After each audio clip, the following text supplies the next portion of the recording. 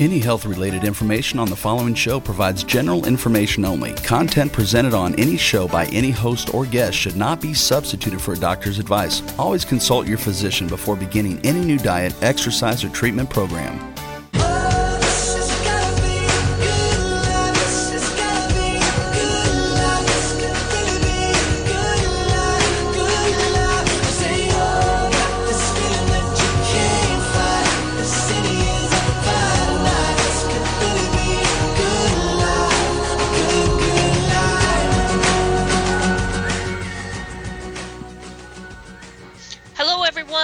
Welcome to 5 to Thrive Live. We are here to help you thrive. I'm Carolyn Gazella, and I co-host 5 to Thrive Live with my good friend, Dr. Lise Alschuler. Hello, Lise. Well, hello, Carolyn. Man, it's been a while since the two of us have done a show. It has been a while. How are you? I'm doing great. I'm excited to do this show. It's a very important topic. How are you? I'm doing well, too. Looking forward to Thanksgiving. It's actually one of my favorite holidays just because it's all about, friends, family, relaxation. There's no commercialization. It's all good. Well, and you're a foodie. Let's face it. I am a bit of a foodie, but we're gonna have fun. We're looking forward to it. So good.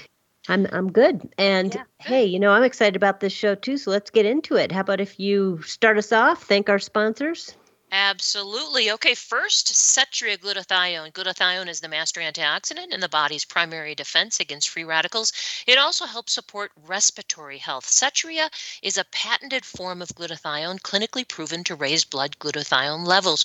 For more information, visit cetriaglutathione.com. Also, Dr. Ohhira's Probiotics. It's a best-selling probiotic for more than 30 years, and it contains 12 probiotic strains that are shelf-stable, so no refrigeration is required because of a unique 3-year fermentation process. It's a very effective probiotic.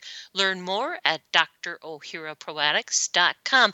And you know what, Lise, before we dig into today's topic, let's give our listeners a little update on what we've been working on professionally these days. For example, how's your work going with the Andrew Weil Integrative Medicine Fellowship at the University of Arizona? Quite well. I really enjoy my work there. So I am the Associate Director of the Integrative Fellowship at the Andrew Weil Center for Integrative Medicine, which is part of the College of Medicine at the University of Arizona here in Tucson.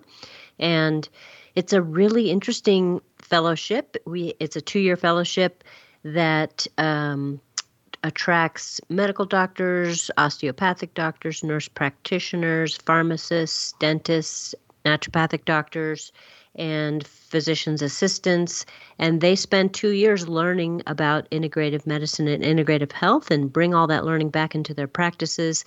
So I really enjoy my role helping to facilitate their education. Yeah, absolutely. It's a great fit for you, I think. And there's lots of exciting things going on in my world as well. Yeah, I was just going to ask. I know you've had some big changes. So I have. Yeah, I was able to actually sell my natural medicine journal, which I had started in 2009 with the help of a lot of great people. And I sold the journal to a company called Diversified Communications. And one of the reasons I'm so excited is Diversified also publishes Integrative Practitioner, but they also put on one of the largest integrative health symposiums in North America. It's such a good fit, and I'm going to stay involved with them. So I'm going to continue to do my writing, which I love, and I'm also going to continue to host the podcast for the Natural Medicine Journal. So I'm super excited to be connected, but I have to say I'm going to work a lot less. I'm going to be horseback riding and hiking and golfing, and so it's a really nice balance. It's a nice mix for me, so I'm super excited about it. I didn't hear cooking on that list. No, that's up to you. You're the cook out of our partnership. Well, no, I've been trying. Yeah, that's the last time we got together. You said you were giving it a go in the kitchen, so I expect great things to come out of your kitchen, Carolyn. Okay, I'll get back into it. And I'm also excited about this show because we're going to revisit why we call the show Five to Thrive. So, Lise, why don't you remind our listeners about the 5 key body systems that we like to focus on in order to thrive? In fact, we've written a book about this whole concept. So, what are the 5 body systems? Yeah, well, maybe we can go back and forth, but I will start us off. So, one of our systems is the immune system. And by the way, these are systems that we have described as superhighways of influence in the body. So, the health or the dis-ease in these systems has major impacts on our well-being. So one of them is, of course, our immunity, which is our primary defense against microbes, against cancer development, and has a role in another system. I'll just do 2 here, which is the inflammatory process in our body. So when we get very inflamed, that can unravel our health to a significant extent. So these are kind of linked together. And yes, they are. And we're going to focus on those 2 tonight for this show. But the other superhighways, and I love the way that you say that, is, detoxification. I mean, obviously, we live in a pretty toxic world, but we have internal systems that can help us detoxify those toxins. So shoring up our detoxification system is really important. And then hormonal, these are male, female sex hormones, but it's also stress hormones. And it's all about balance when it comes to supporting our hormonal system. And then, Lise, what's the last one? What's so funny? We have 2 different 5 systems. So I'm honestly like, it's digestion, right? Oh, I was going to say insulin resistance. So. Oh gosh, it's been a while, and it's been a long day. But both are superhighways. We might need to make it 6, but yes. So really, they are related. So insulin resistance is important, especially in the context of cancer, because it really influences both cancer proliferation as well as how we manage our metabolism. And that, in turn, of course, is influenced heavily by our diet and our digestive process. Yes, absolutely. And as I mentioned tonight, we're going to focus on the immune system and inflammation. I really think it's great because those 2 are so interrelated. Inflammation is a big part of the immune system's response to infection or injury. And of course, we want a very strong immune response. But what we don't want is that chronic inflammation. So at least before we give our tips as to how we like to enhance immunity and reduce inflammation, remind us what's going on when inflammation becomes chronic. Why is that a bad thing? When we react against an injury or an infection, it's an immune-mediated response, and the immune cells secrete little chemicals to communicate to one another, and these chemicals, which are referred to as cytokines, for the most part, interleukins, will basically send messages to other immune cells to create this very dramatic and very large and overwhelming response to whatever the insult is, which is perfect in a limited manner. But if that very inflammatory, active process doesn't become quieted down, then that can become damaging to healthy cells. And that's where we start to slip into this chronically inflamed state. And there's lots of reasons and theories as to why people can slip into chronic inflammation. And there's many factors that influence it, ranging from being deficient in certain nutrients that can help to quell the inflammatory response, to having dysregulated immune communications, which in turn can be influenced by things even as seemingly unrelated as our stress levels or our sleep levels. And then just the status of our bodily tissues and how well defended they are against that kind of damaging reaction influences whether we slip into that chronic inflammatory state as well. So it's a fairly complex phenomenon, but unfortunately it's not uncommon. Think about all of the conditions that have chronic inflammation at their base. Joint aches and pains, even digestive disorders, chronic skin conditions, chronic digestive issues, even now things like dementia are all linked to this chronic inflammatory process. Yeah, absolutely. So I think that, with that being said, it's important to really underscore that immunity and the immune response is the first thing that happens. That's step number one. So we want a strong immune system. We want that initial defense to be strong. And we'll get to the inflammatory part later. But Carolyn, what are some of your favorite ways to enhance that initial immune response? Well, there's lots, but you did say favorite. So I am going to, and this isn't going to surprise you, Lise, because you've known me now for 20 some years. I am going to pick nature. That's what I'm going to do. I'm picking nature. Now, it's interesting because I've been following this research. It's called forest bathing or forest therapy. And we've actually written about it a lot in the Natural Medicine Journal. So it's fascinating research, and it shows us, it actually came about in the 1980s from Japan. And they really started looking at how does nature enhance our health. And this latest study is fascinating. So it came out last year, and it was actually a review of 13 different studies. And it looked at natural killer cell activity. So just a reminder to our listeners, natural killer cells, it's a type of white blood cell that's released by the immune system. And these cells kill cancer cells. They kill cells that are infected by a virus.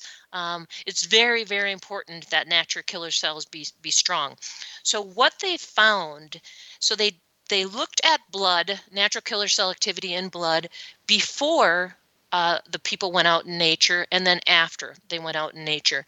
And what they found is that not only the number of natural killer cells increased dramatically, but the cytotoxic activity of the natural killer cells increased dramatically as well. So where there were more of them, and they were more powerful. They were more powerful killing machines, and that's what we want when it comes to our natural killer cell activity. So obviously the conclusion after looking at these 13 randomized double-blind, placebo-controlled gold standard studies is that being out in nature is effective at improving immune function. And now, Lise, there's a caveat here because I am fortunate. I get out in nature almost every day, but some people can't get out in nature, which, I want to say that the research associated with infusing your home environment with nature also works. So we're talking about plants and fresh cut flowers and even pictures of natural environments in your home is going to have a similar effect. So I think anytime we can infuse some nature into our routine and our surroundings, I think that that's really important. And I know, Lise, at the Andrew Weil Integrative Center, they're big on your environment and your natural surroundings and infusing nature. And they kind of look at that as one of their key tenets. Isn't that right? Indeed. In fact, we have one of the faculty members at the center, Esther Sternberg, is an expert in the built environment. So she also has some really interesting information about components of buildings that can affect immune system. And those are a little different because they involve things like humidity level and how much natural light comes in and how things are spaced and airflow. But that's important too. Absolutely. Yeah. So why don't you go ahead, Lise, and give me like one of your favorite ways to help your patients enhance immunity? Well, there's so many ways, it's hard to pick, but I'm going to sort of riff off of yours, which is that, we don't know exactly why being in nature is so helpful for the immune system. There's some theories that the color green is actually very impactful on cellular behavior. There's just the idea of being out in fresh air. Usually we're moving when we're in nature. So there's a lot of components to it. But one thing that also happens when we're in nature is that we tend to relieve our stress. And I have to say, I think that stress is really one of the most powerful ways to disrupt our immune system. And it can be very high levels of acute stress or chronic, insidious stress. And of course, stress has been a big factor in a lot of people's lives over this pandemic. And so I think it's important to recognize that when we're under stress, we dysregulate a lot of our hormonal systems, including our cortisol levels. So we tend to have higher levels of cortisol under stress, and that has immunosuppressive effects. And, I guess I would say, this is all like people are probably thinking, yeah, we know. Well, what do we do about it? And so one thing we can do is go out in nature. But another thing is to really, I think creatively about stress from an acute and a chronic perspective. So I like to make sure that everybody has a just-in-time strategy for managing stress. And my favorite is doing some breathing exercises. And again, speaking of the Andrew Weil Center, Dr. Weil has long taught this breathing method called 4-7-8 breathing. So you do an inhalation on the count of 4, then you hold your breath for a count of 7, and then you do a longer exhalation for a count of 8, and then you repeat that. And just repeating that, 4 times can completely reset your autonomic nervous system and de-stress kind of acutely. So that's, for me, my just-in-time strategy. And then at the same by the same token, you need something that's going to really help you balance or manage the more long-term stress. And that can vary in lots of ways. For me, it's doing exercise on a daily basis. If I start my day with exercise, I know I'm going to have a much better day and I'm going to manage whatever stress comes my way more effectively. So that, for me, is a very important strategy. For other people, it might be mindfulness, it might be play. I mean, there's lots of ways, but I think thinking about managing stress both acutely and chronically is really important. I would agree, and I'm so glad that you brought it up, because I have to say that I'm still pretty anxious and stressed out, with what's going on in the world, and I've had to really step up my game when it comes to my self-care. And physical activity is definitely a big thing, but I've been doing this loving kindness meditation in the morning, and it just, before I even get out of bed, and it's just this loving kindness mantra that I say for myself and for the people I love, and I might even say it for somebody who I'm not getting along with right now. You know what I mean? It's just it's a good way to start the day for me. So I think all of these aspects on how we take care of ourselves during these stressful times is so important. Yeah, absolutely. Okay, I think we should switch gears. So let's talk about decreasing chronic inflammation. So as I mentioned, this acute immune response, if it resolves, is perfect. But if it starts to persist, it can develop into this chronic inflamed state. So with that being said, what do you like to focus on, Carolyn? Well, I wanted to come up with a unique one, and this is another one that you're just going to love because I know you, and it is coffee. Oh, Drinking yeah. coffee. Now, of course, I follow this research closely because I want to justify my coffee habit. However, I found some really cool stuff from last year that just came out.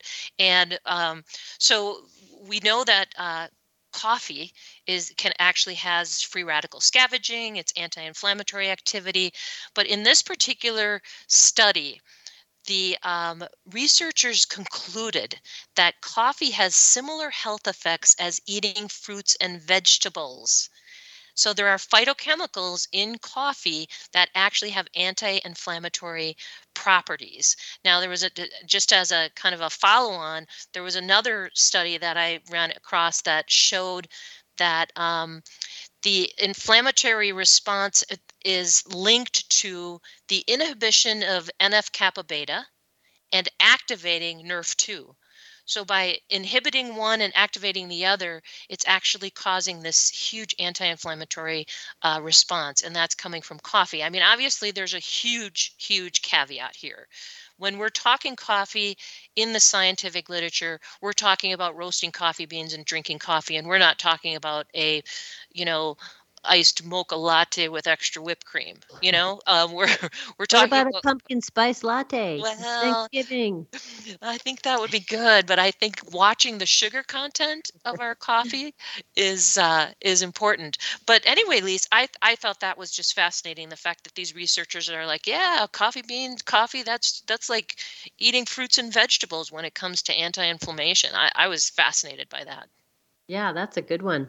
I love that. And I would also add organic coffee would be True. Yeah. ideal. And, I think the way you make coffee makes a difference. I think that filtering your coffee through, unbleached paper is probably the healthiest way to drink coffee. Yep. And I do that. Good. Absolutely. So what So, about you, Lise? How about yeah. yeah, when it comes Mhm. to chronic inflammation and reducing that, what's your tip? Well, I'm going to move into supplements, actually, and I'm going to suggest that people consider having their vitamin D level tested. And also, there's a way to test your omega-3 and other fatty acids in your blood. Actually, they're testing the percentage of fatty acids in red blood cell membranes, and that's called the Omega Quant. And that actually people can self-order, or their healthcare provider can order it for them.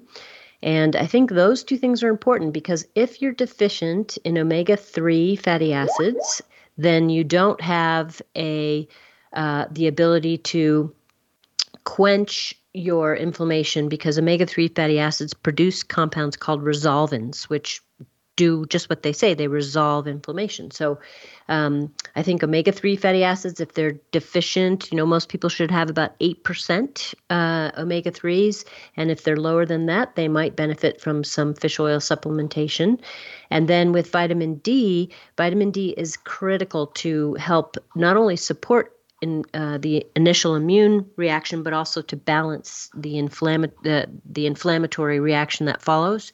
So being sufficient in vitamin D is really important, and a lot of people are not actually sufficient. So, making sure that your vitamin D is between 30 to maybe 50 nanograms per milliliter seems to be a sweet spot. And that can, again, be tested and then supplemented, retested to make sure you're taking the right amount. So those would be some of my two go-tos. Yeah, no, I like it a lot. And, it seems like we can't have a conversation about the immune system and inflammation without talking about sleep. Mm-hmm. Because when we don't get enough sleep, we actually have reduced immunity and enhanced inflammation. There was a study that came out not too long ago that looked at inconsistent sleep, and they looked at 7 consecutive nights, and they were testing things like C-reactive protein and interleukin-6 and fibrinogen and all of these inflammatory markers. And what they found is that sleep inconsistency was significantly associated with increased inflammatory dysfunction, especially with women. So I think sleep is really an important factor. And I have to say, I'm going to toot our horn a little bit, Lise, because you and I created a sleep product called ProThrivers Wellness Sleep, and it recently won an award. The Mm-hmm. Practitioner's Choice Award. And that product has a combination of magnesium, magnolia, melatonin, and L-theanine in the form of suntheanine. And when you take 2 capsules, it's actually a pretty high dose of melatonin, but you could take 1 capsule, but in 2 capsules, it's 20 milligrams. And if you just take 1 capsule, it's 10 milligrams.